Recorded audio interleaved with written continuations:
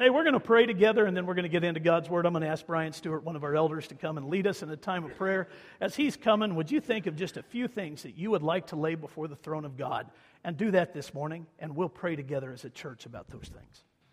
Let us pray. Father God, it is so great to hear laughter in your church.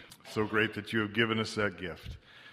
But Lord, help us to refocus and realize that this time is set aside for you, to worship you, to come before you, Lord, with our hearts and bear them to you and our needs, but ultimately, Lord, to worship you. Thank you that we can do that. Thank you we have the freedom to do that. Lord, let us never quit thanking you for that. And Lord, as Phil brings your message today, I pray that your Spirit will give it power. I pray that you will speak to each one of us individually, to our hearts, Father. And I pray that we walk out of here and leave this building today still worshiping and praising you. We thank you for all of our blessings. In Jesus' name, amen. So we're getting ready to wrap up this series of sermons on eternity. I wanted to preach the message that we're going to today, simply titled, Why Christians in 2016 Should Speak of Eternity. A number of Christians even have chosen not to. Anymore, they have said that there's no point in that, and so they've lost all of their zeal for speaking of eternity, but that is a huge mistake. It really is. And as I put together the title for this message and started studying for the meat of the message, I found a quote that sums up the very answer to my question, why Christians in 2016 should speak of eternity. It really captures the essence of it better than anything else I've seen or have come up with myself. This is from Ryan Dobson. Take a look at this.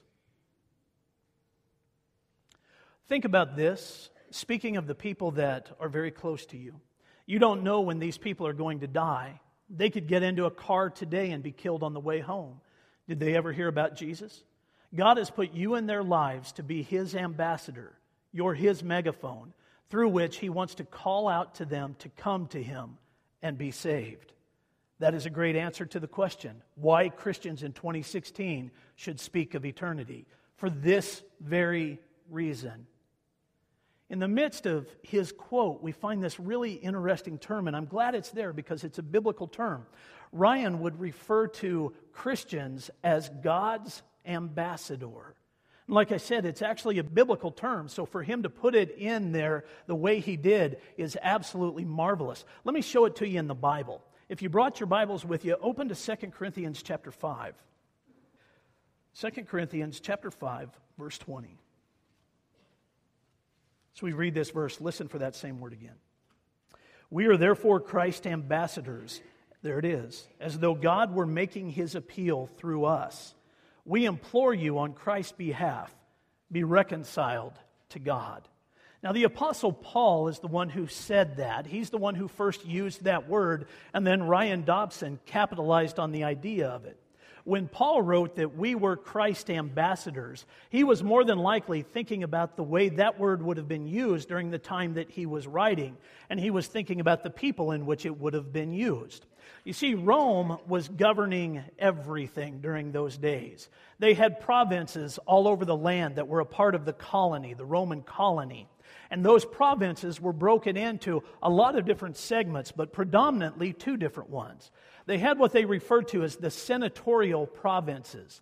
The senatorial provinces were at peace with Rome. There was no rebellion within their borders. Everybody had pretty much submitted and surrendered to the rule of Rome. Even though they may not have agreed with everything the government was doing, they were very much at peace with what Rome was trying to accomplish. But then there were the imperial provinces. Israel would have been an imperial province.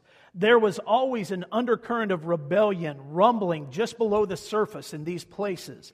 There were groups of people that were not happy with being colonized by Rome. They wanted to govern themselves. They wanted to make their own decisions. They didn't just want to be absorbed into the whole. So there was always this sense of an uprising that could come at the drop of a hat. So Rome did a very interesting thing. They sent ambassadors to all of those imperial provinces. The ambassadors had specific jobs. Keep the peace. Do whatever it took.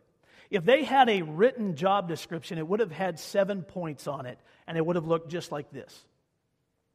They were to move to a foreign country. Now, Most of them would have come from Rome. They would have been sent all over the land. In this particular application, they would have been sent to the nation of Israel. So they had to leave what was comfortable to them, move to a foreign country. And then number two, they had to learn the language.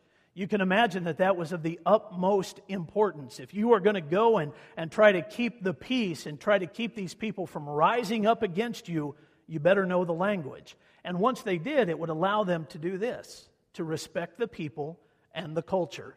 If they were going to accomplish what Rome wanted them to, this had to happen. They had to be respectful not only of the people but the culture, and therefore they had to become a part of that culture. Then number four could happen. They were commanded to not say or do anything that would reflect poorly on the king. Now that could be tough marching orders, particularly what they were having to deal with. Still, that was a part of the job description of an ambassador. Number five. Then they were to communicate the king's message to the foreign dignitaries. There were people in positions of authority and power that would have other folks underneath them. So the ambassador would make sure that he communicated to them so that they could communicate to everybody around them and they could keep the peace. Number six, though, would oftentimes be put right in front of them. When they were talking to these dignitaries, they would put out all kinds of different issues and ideas, and sometimes they would have to press for a decision. They would have to push those people in positions of power and authority to do the right things. And even if they didn't, the ambassadors still had this as their seventh marching order. Here it is. They were to not burn any bridges. Even if the people in positions of authority refused to do what they were commanded to do by the ambassador was to keep the peace and possibly circle back around at another time and try to get them on board with what Rome was trying to accomplish. So don't burn any bridges. That's exactly what they were commanded to do. Well, by the time we get from the political application of that into the biblical application, what we find is the Apostle Paul is saying this to every Christian. You have the same job description, only the king that we work for is the King of Kings. We are his ambassadors, and we're supposed to take the job very seriously. So let's use those same 7 marching orders and apply it to what Christians are supposed to do. Number 1, we have to move to a foreign country. Peter would teach in his first letter that once you become a Christian, you are an alien and a stranger living in a foreign country. You can go to the book of 1 Peter and read that for yourself. There's 2 different times that he calls it out. We are aliens and strangers living here. When you became a Christian, you began to live heavenward. Your home, your residence was no longer the earth, but it became heaven. And as a result of that, when we are here on earth, we're living as aliens. We're living as strangers. Nothing groundbreaking about that. For a Christian that has had their life transformed by Jesus Christ, that makes perfect sense. So once we understand that, then we know that we have to learn the language of the people that we're living around. There's a number of people that have done a great disservice to Christianity by only speaking Christian language. If you are a Christian speaking to a non-Christian and all you ever say are Christian words, Christian language, you're probably going to confuse the non-Christian more than anything else. So we have to learn the language. Not all of it, by the way, but we have to learn the language so that we are understandable to those that we are trying to communicate with. Then we have to respect the people and the culture, and sometimes it saddens me to say that Christians have not done that very well. We haven't been respectful of those that have other beliefs, and that's caused us some problems, or people that reject our beliefs. And then we have made statements about the culture that though are right, they're not always delivered the right way. So number 4 allows us then to not say or do anything that reflects poorly on the king that we represent. Let me ask you, if you're a Christian, how many of you have messed that one up at times? So have I. Number 5, we have to communicate the king's message to foreign dignitaries. That's everybody around us. When we communicate the king's message, we're communicating salvation through the blood of Jesus Christ. That's the message that we communicate. There will be a time when we are communicating that message that we'll be asked to press for a decision, to ask people if they're ready to respond to what we have shared. They may say yes and they may say no, and in the event that they say no, don't burn any bridges, because you may have opportunity to circle back. You may have opportunity to come back around and present the message again. Here's the thing about this biblical idea of being an ambassador. The question is not whether you are one. You are. The Bible's already laid that out. So am I. Every believer is an ambassador for God. The question is, are you a good one? That's the question we all have to wrestle with. That's the question that we all have to try to figure out. That's the question that most of us at some point will stumble over. Am I a good ambassador for Christ? Am I doing the job the way I am supposed to? There is an urgency to this, and it's one that we all need to grab. Wonderful preacher named Brian Jones communicates the urgency very well. He says, "You are God's plan for evangelism." Now, I've known that for a long time. So have many of you. God's children are His plan for evangelism. It's been that way since the end of the Gospels and the beginning of the book of Acts. The Lord told us, every believer, you go out into the world and you preach the gospel, and you preach it in such a way that people will respond. We are God's plan. A lot of times people will ask, why is it that way? Why didn't God figure out a different way to call people to Him and present an opportunity to repent of their sins and be redeemed and be transformed? Why didn't He do that in a different way instead of wanting to use us? I wish there was a clear-cut answer for it. I don't have one. The simple truth is, this is God's plan. Why He did it the way He did, I don't know. This is God's plan. So we have to act on that. Brian Jones goes on to say that there is no plan B. If you fail, the heavens are not going to open up. Jesus is not going to swoop in at the last minute and present another means of redemption for people. Angels are not going to come down and miraculously present information to your neighbors and your friends and your co-workers. They're not going to wake up with the information that they need just laying on their pillow if you don't provide it. You are God's plan, and there is no plan B. So the urgency is there for every one of us. It does leave us, though, in a place where we say, how do I pull that off? And why does it have to be me? And why do I have to bear that responsibility? And thankfully, the Bible will answer that question for us. We're still in the book of 2 Corinthians. In fact, we're still in chapter 5. Just back up with me to verse 11 and listen to what Paul says. There are 3 different answers to the why question. Verse 11. Since then, we know what it is to fear the Lord. We try to persuade men. There's answer number 1. Because you know what it is to fear God, because you have a relationship with Him, it becomes your responsibility, my responsibility, our responsibility to persuade other people. Solely because of what we have experienced in Christ, we try to bring other people on board. What we are is plain to God, and I hope it is also plain to your conscience. We're not trying to commend ourselves to you again, but are giving you an opportunity to take pride in us, so that you can answer those who take pride in what is seen rather than what is in the heart. If we are out of our mind, it is for the sake of God. If we are in our right mind, it is for you. For Christ's love compels us, because we are convinced that one died for all, and therefore all died. Now here's the second reason why. Because of Christ's love. We have already experienced something miraculous through the redeeming power of Christ's blood. And because of the love that we have for Him, it compels us to share that same love with other people. That's the driving force behind all evangelism. Because you love God, you want other people to love God. See how it builds the urgency? But then listen to what he goes on to say.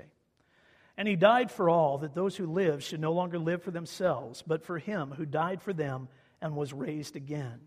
So from now on, we regard no one from a worldly point of view.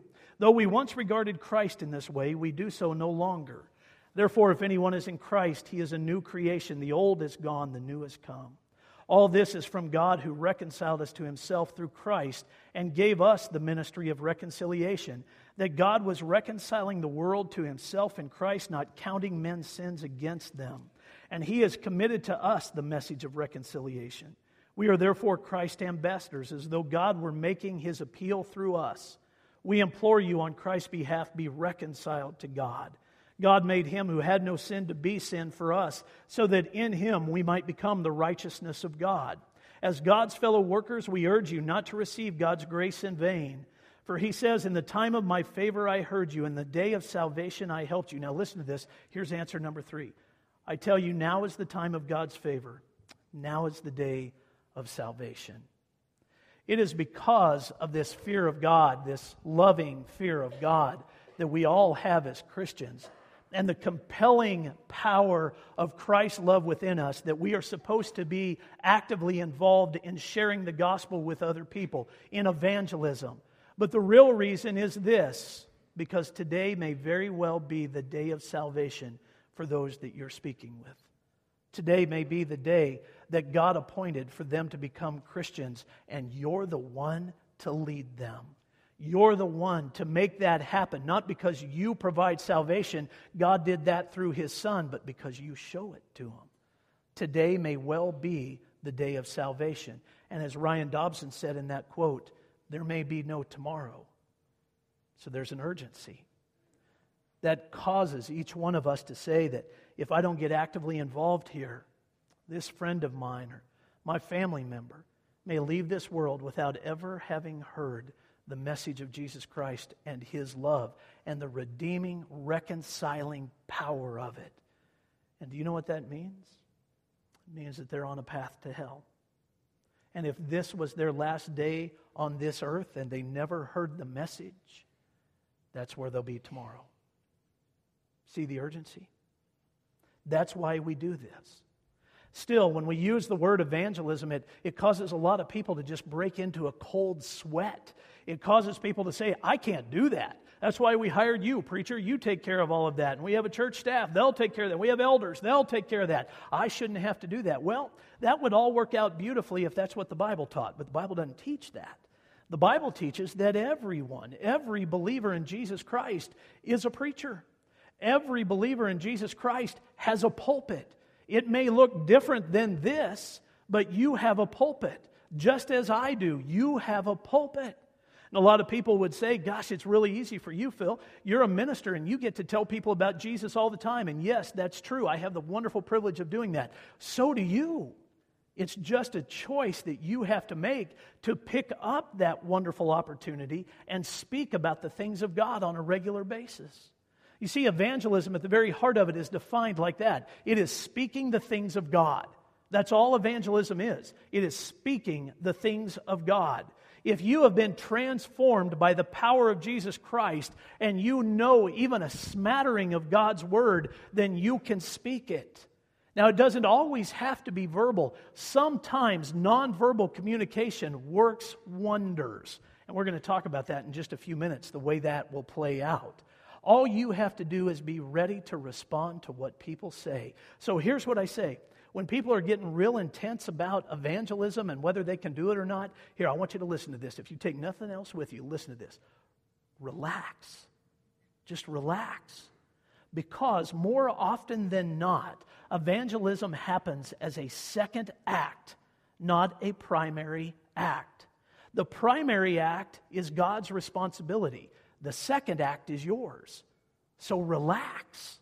In a lot of situations, evangelism happens in the response to a question about God's evident activity on the earth. God has done something, it has caught people's attention, and they ask questions about it. All you have to do is answer their questions. All you have to do is be prepared so that when the question is asked, you can walk through the door and answer the question. As in everything, including salvation, God does the heavy lifting for us. All we have to do is be faithful. That's it. So relax. It doesn't have to be this overwhelming thing. Just relax and be ready. And when you're ready, God will use you. Now, if you don't believe me, I want to show you how this works in the book of Acts. So you don't have to believe me. You can believe the Word of God. Let's go to Acts chapter 2. I'll show you 3 different examples. The disciples are sitting on the southern steps of the temple. Jesus has ascended into heaven, and they have been waiting for their new marching orders, if you will, and they come. This is chapter 2, verse 1. When the day of Pentecost came, they were all together in one place. Suddenly a sound like the blowing of a violent wind came from heaven and filled the whole house where they were sitting. They saw what seemed to be tongues of fire that separated and came to rest on each of them. All of them were filled with the Holy Spirit and began to speak in other tongues as the Spirit enabled them. Now there were staying in Jerusalem God-fearing Jews from every nation under heaven. When they heard this sound, a crowd came together in bewilderment, because each one heard them speaking in his own language. Utterly amazed, they asked, "Are not all these men who are speaking Galileans?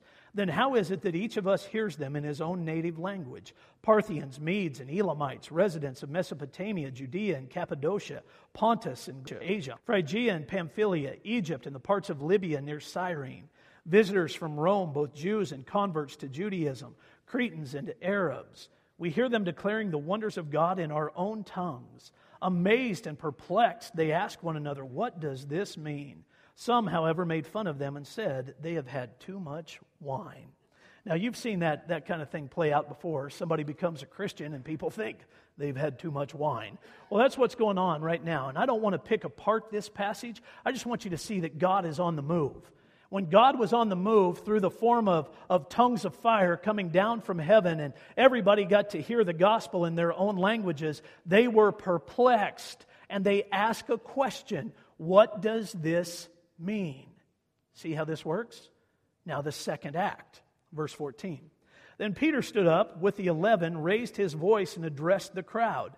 "Fellow Jews and all of you who live in Jerusalem, let me explain this to you. Listen carefully to what I say. These men are not drunk, as you suppose. It is only 9 a.m. Now, he's answering the question. Are these people drunk? No. But the underlying question is, what does this mean? What did we just see? And Peter starts preaching it. This is verse 16. "No, this is what was spoken by the prophet Joel. In the last days, God says, I will pour out my Spirit on all people. Your sons and daughters will prophesy. Your young men will see visions. Your old men will dream dreams. Even on my servants, both men and women, I will pour out my Spirit in those days. And they will prophesy. I will show wonders in the heavens above and signs on the earth below, blood and fire and billows of smoke. The sun will be turned to darkness and the moon to blood before the coming of the great and glorious day of the Lord. And everyone who calls on the name of the Lord will be saved." Peter's just answering their question. What does this mean? He goes on and preaches an incredibly powerful message where he confronts them with their need for a Savior, he confronts them with their sin, and he confronts them with Jesus Christ. Cut them right to the heart. After that message was over, this is what happens, verse 37. "When the people heard this, they were cut to the heart and said to Peter and the other apostles, 'Brothers, what must we do to be saved?' Peter replied, 'Repent and be baptized, every one of you, in the name of Jesus Christ for the forgiveness of your sins, and you will receive the gift of the Holy Spirit. The promise is for you and your children and for all who are far off, for all whom the Lord our God will call.'" God opened the door. Peter was faithful and listened. Now listen to what happens. With many other words, he warned them and he pleaded with them, "Save yourselves from this corrupt generation." Those who accepted his message were baptized, and about 3,000 were added to their number that day. 3,000 people responded. All Peter did was answer a question for them. God moved, and Peter was there and ready. In a lot of situations, that's exactly how evangelism works. God moves, people ask a question, and all you have to do is be there and be ready, and then respond to the question. That's it. That's it. It is that simple. So when you are praying for evangelistic situations, maybe the best thing you should pray for is this: Lord, have them ask the question. Open the door. I'll walk through it, but have them ask the question. And God does. Now there are other examples of this. Let's go to chapter 3. Acts chapter 3. Verse 1. "One day, Peter and John were going up to the temple at the time of prayer at 3 p.m. Now a man crippled from birth was being carried to the temple gate called Beautiful, where he was put every day to beg from those that were going into the temple courts. When he saw Peter and John about to enter, he asked them for money. Peter looked straight at him, as did John. Then Peter said, 'Look at us.' So the man gave them his attention, expecting to get something from them. Then Peter said, 'Silver or gold I do not have, but what I have I give you. In the name of Jesus Christ of Nazareth, walk.' Taking him by the right hand, he helped him up, and instantly the man's feet and ankles became strong. He jumped to his feet and began to walk. Then he went with them into the temple courts, walking and jumping and praising God. When all the people saw him walking and praising God, they recognized him as the same man who used to sit begging at the temple gate called Beautiful, and they were filled with wonder and amazement at what had happened to him. Did you see what happened? God performed the miracle, people watched it, and they were amazed by it, perplexed by it. That was the first act. So then they started to ask questions based on what they had seen God do. This is verse 11. While the beggar held on to Peter and John, all the people were astonished and came running to them in the place called Solomon's Colonnade. When Peter saw this, he said to them, "Men of Israel, why does this surprise you? Why do you stare at us as if by our own power or godliness we made this man walk?" Peter answers the question, and he preaches. All he does is share the gospel. He speaks the things of God. And in chapter 4, verse 4, this is what happens. But many who heard the message believed, and the number of men grew to about 5,000. That's amazing. In the first account, 3,000 people became believers. By the second account, following the exact same pattern, where God opens the door and Peter faithfully walks through it and answers the question, another 2,000 people are saved. Yes, the man that was crippled became a Christian because of the miracle, but 2,000 other people became believers, 2,000 other men became believers because of the message that Peter preached. And that's the way evangelism works, so relax. God will open the door. And when His activity is evident, all you have to do is draw people's attention to Him. Allow them to see Him for who He is, and then watch what God does. Now, some of you are still saying, that's just too hard. I don't know that I could pull that off. I don't have the right words. I don't know the Bible well enough to actually do this. Then you need to take a look at the last account. This is in Acts chapter 9.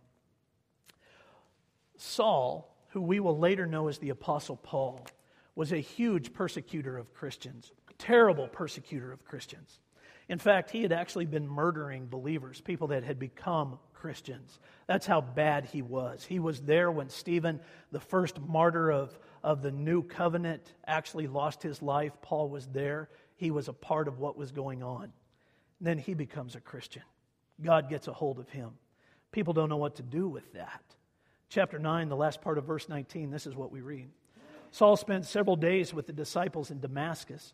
At once he began to preach in the synagogues that Jesus is the Son of God. All those who heard him were astonished and asked, "Isn't he the man who raised havoc in Jerusalem among these who call on his name? And hasn't he come there to take them as prisoners to the chief priest?" Yet Saul grew more and more powerful and baffled the Jews living in Damascus by proving that Jesus is the Christ. After many days had gone by, the Jews conspired to kill him, but Saul learned of their plan. Day and night they kept close watch on the city gates in order to kill him, but his followers took him by night and lowered him in a basket through an opening in the wall. When he came to Jerusalem, he tried to join the disciples, but they were all afraid of him, not believing that he really was a disciple. But Barnabas took him and brought him to the apostles. He told them how Saul on his journey had seen the Lord and that the Lord had spoken to him, and how in Damascus he had preached fearlessly in the name of Jesus. So Saul stayed with them and moved about freely in Jerusalem, speaking boldly in the name of the Lord. He talked and debated with the Grecian Jews, but they tried to kill him.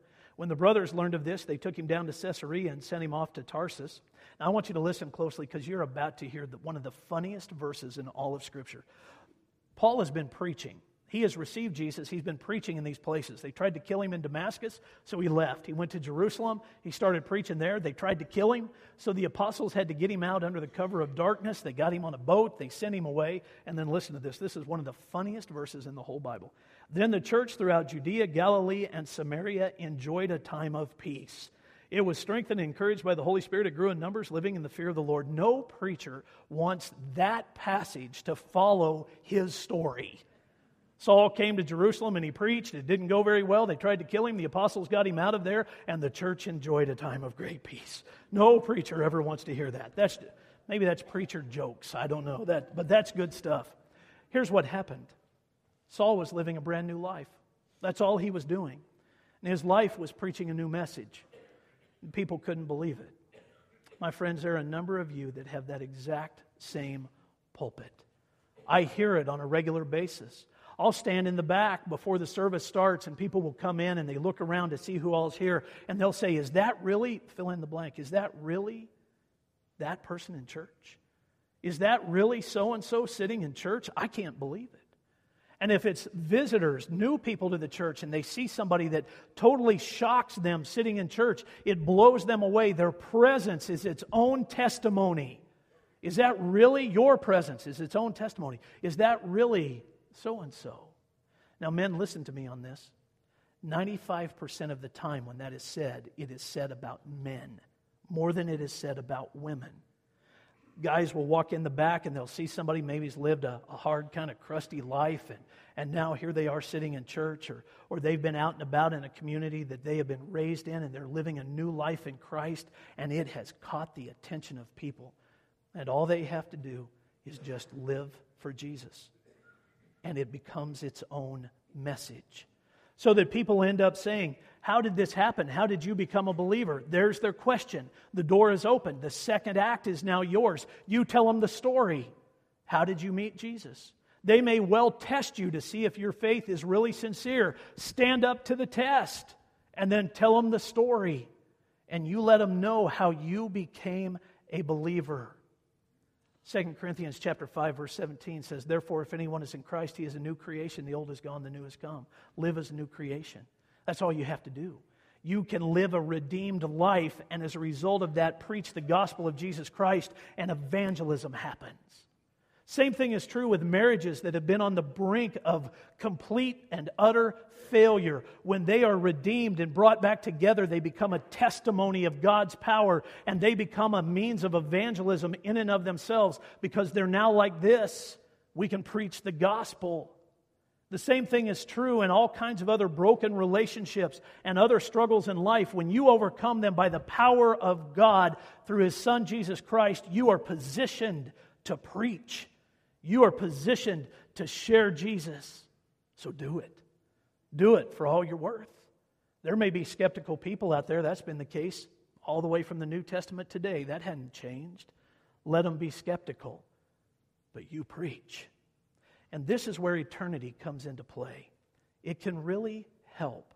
When we get to a place where we are comfortable talking about our eternal destination, we're in a place to get into any evangelistic conversation, because eternity opens that door better possibly than anything else. If somebody sits down with you and says, hey, why are you a Christian today? When you have the opportunity to say, because I wanted to know beyond the shadow of any doubt where I was going to spend eternity, and I wanted it to be in heaven in the presence of God, you have their attention. That's all you have to do. Eternity comes into play beautifully in situations like that. So it becomes this key aspect for us as we're sharing the gospel of Jesus Christ. Now, the truth is, people have not always done it well. In fact, a number of us in this room probably at some point have been offended by how people have presented eternity. Let me just give you an example of what that could look like. Let's say you're talking to somebody that you know has lived a tough life, just a difficult life. Let me think, who can I pick on? Oh, Brian Stewart's over here. So we'll come over to Brian. And let's just say Brian and I have been friends for a number of years, and I were to sit down with Brian and say, Brian, you've just lived a terrible life, horrible life, and I need to tell you something. You're going to hell because of the life you've lived. Now, do you think Brian's going to take that very well? That's a pretty bitter pill to swallow. It really is, which, by the way, Brian Stewart's one of our elders of the church, so let me clear that up.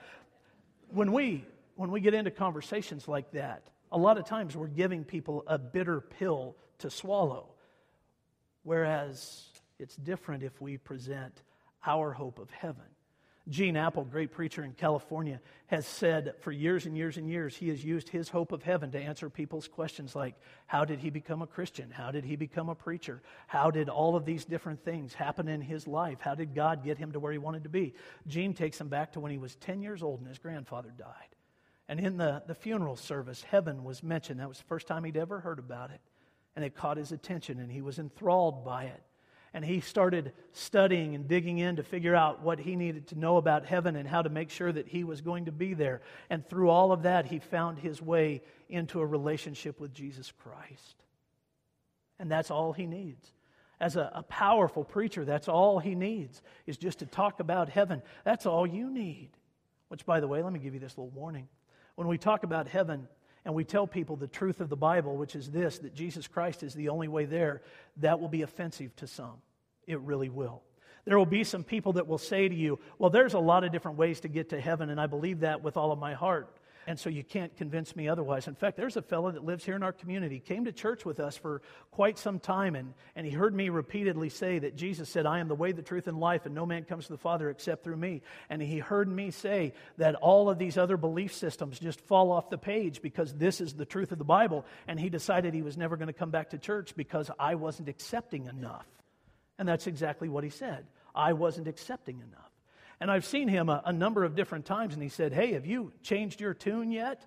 And I said, nope, not going to, and neither is the Bible. And so it isn't me that you have to take it up with. If you have a problem with that, take it up with God. And that just kind of shuts him down. But universalism has found its traction by people believing that there are other ways to get to heaven. You help them see that there isn't. That Jesus Christ is the only way to get to heaven. And a relationship with him is the only way to get there. Church, say amen. Amen. When you're comfortable and familiar with that, you'll be ready for those conversations. So, in the presentation of all of this, you have to remember that God will open the door for you and people will climb over the hurdles that are necessary when you present things the right way. But also remember that God has placed within every person a mechanism that makes them hungry to talk about eternity. Solomon, the wisest man to ever live in the book of Ecclesiastes, would say that God placed within the heart of every man and every woman eternity, so that we would be curious about it. We would have a longing for it. That longing has been visible for as long as mankind has been around. That longing and that mechanism has been visible for as long as we have held on to the Bible. And it is still there. I love the way Bill Hybels in his wonderful book, Just Walk Across the Room, details this. He says, there is in the heart of every man and every woman a desire to get to the other side of chasms. He uses the Mackinac Bridge to illustrate that. It joins the Upper Peninsula to the Lower Peninsula of Michigan. I've driven across it. A lot of you have as well. It's a beautiful bridge in a beautiful part of the country. It's 5 miles long. Took 3.5 years to complete. There are over 1 million steel bolts in it. 400,600 cubic yards of concrete. 42 miles of cable, all in this thing. It took 11,000 men to build it. And all it does is connect the Upper Peninsula to the Lower Peninsula, because the people on the Upper Peninsula wanted to fellowship with the people on the Lower Peninsula. And they needed a way to do it. Otherwise, they had to do it all by ship, and it was very cumbersome, so they built a bridge. People have been building bridges forever. They really have. Tina and I lived in Canyon City, Colorado for a number of years. The Royal Gorge is there. It's 1,100 feet deep. People on one side of the gorge wanted to get to the other side of the gorge, so they built a bridge. The bridge goes nowhere. It literally goes nowhere, except from this side of the gorge to that side of the gorge. But it spanned the chasm. Well, that is simply an illustration of what people have tried to do between earth and heaven forever. Go with me to the Old Testament book of Genesis. We're almost done. Genesis 11, verse 1. Now the whole world had one language and a common speech. As men moved eastward, they found a plain in Shinar and settled there. They said to each other, "Come, let's make bricks and bake them thoroughly." They used brick instead of stone and tar for mortar. Then they said, "Come, let us build ourselves a city with a tower that reaches to the heavens, so that we may make a name for ourselves and not be scattered over the face of the whole earth." But the Lord came down to see the city and the tower that the men were building. The Lord said, "If as one people speaking the same language they have begun to do this, then nothing they plan to do will be impossible for them. Come, let us go down and confuse their language so that they will not understand each other." So the Lord scattered them from there over all the earth, and they stopped building the city. That's why it was called Babel, because there the Lord confused the language of the whole earth, and from there the Lord scattered them over the face of the whole earth. All they were trying to do was build a bridge. They wanted to make earth and heaven connect. And people still do, through all kinds of different ways. Paul would tell Timothy, the young man in his faith, this: "In the presence of God and of Christ Jesus, who will judge the living and the dead, and in view of his appearing in his kingdom, I give you this charge. Preach the word, be prepared in season and out of season. Correct, rebuke, and encourage with great patience and careful instruction. For the time will come when men will not put up with sound doctrine. Instead, to suit their own desires, they will gather around them a great number of teachers to say what their itching ears want to hear. They will turn their ears away from the truth and turn aside to myths. But you, keep your head in all situations, endure hardship, do the work of an evangelist, and discharge all the duties of your ministry. Paul was saying the time would come, and we're living in it, when men would turn from sound doctrine and sound teaching from the truth of the Bible. They would try to find teachers that would tell them what their itching ears want to hear, which is this: how do I get to God? How do I get to heaven without having to go through Jesus Christ and surrender my life to Him? That itch has been around for years and years and years, and it still is. If you really want to scratch that itch for people, you tell them the truth of Jesus Christ. And you tell them that that's how they'll bridge that chasm. That's how they'll find their way to heaven. It's a good time again for the church to say amen. Let me finish with this. Tina and I met with a financial advisor the other day, and he asked kind of a penetrating question. He said, "What are your plans for retirement?" And this was our response. After thinking about it really pretty extensively, we said, death or rapture? That's about all we've got. So that's our plan for retirement. And then he went on in all of our conversations, and he asked this question. He said, "Really, what do you plan on doing just right after you retire? What have you talked about?" Well, we talked about some different things with him. My wife said, "Well, Phil's never going to retire, so it really doesn't matter." And there's probably a lot of truth in that. But in the midst of all of it, I found myself thinking of this question. We can easily in evangelism ask people things along this line. What are your plans 1 minute after you die? Because by then it's already set. What are your plans 1 minute after you die? They have to be intact before that moment. And that's just the truth. There's an urgency to us presenting the gospel because of eternity. It rests on our shoulders. God put it there. No matter how much we want it to be removed, God put it there. You're an ambassador. The question is, are you a good one?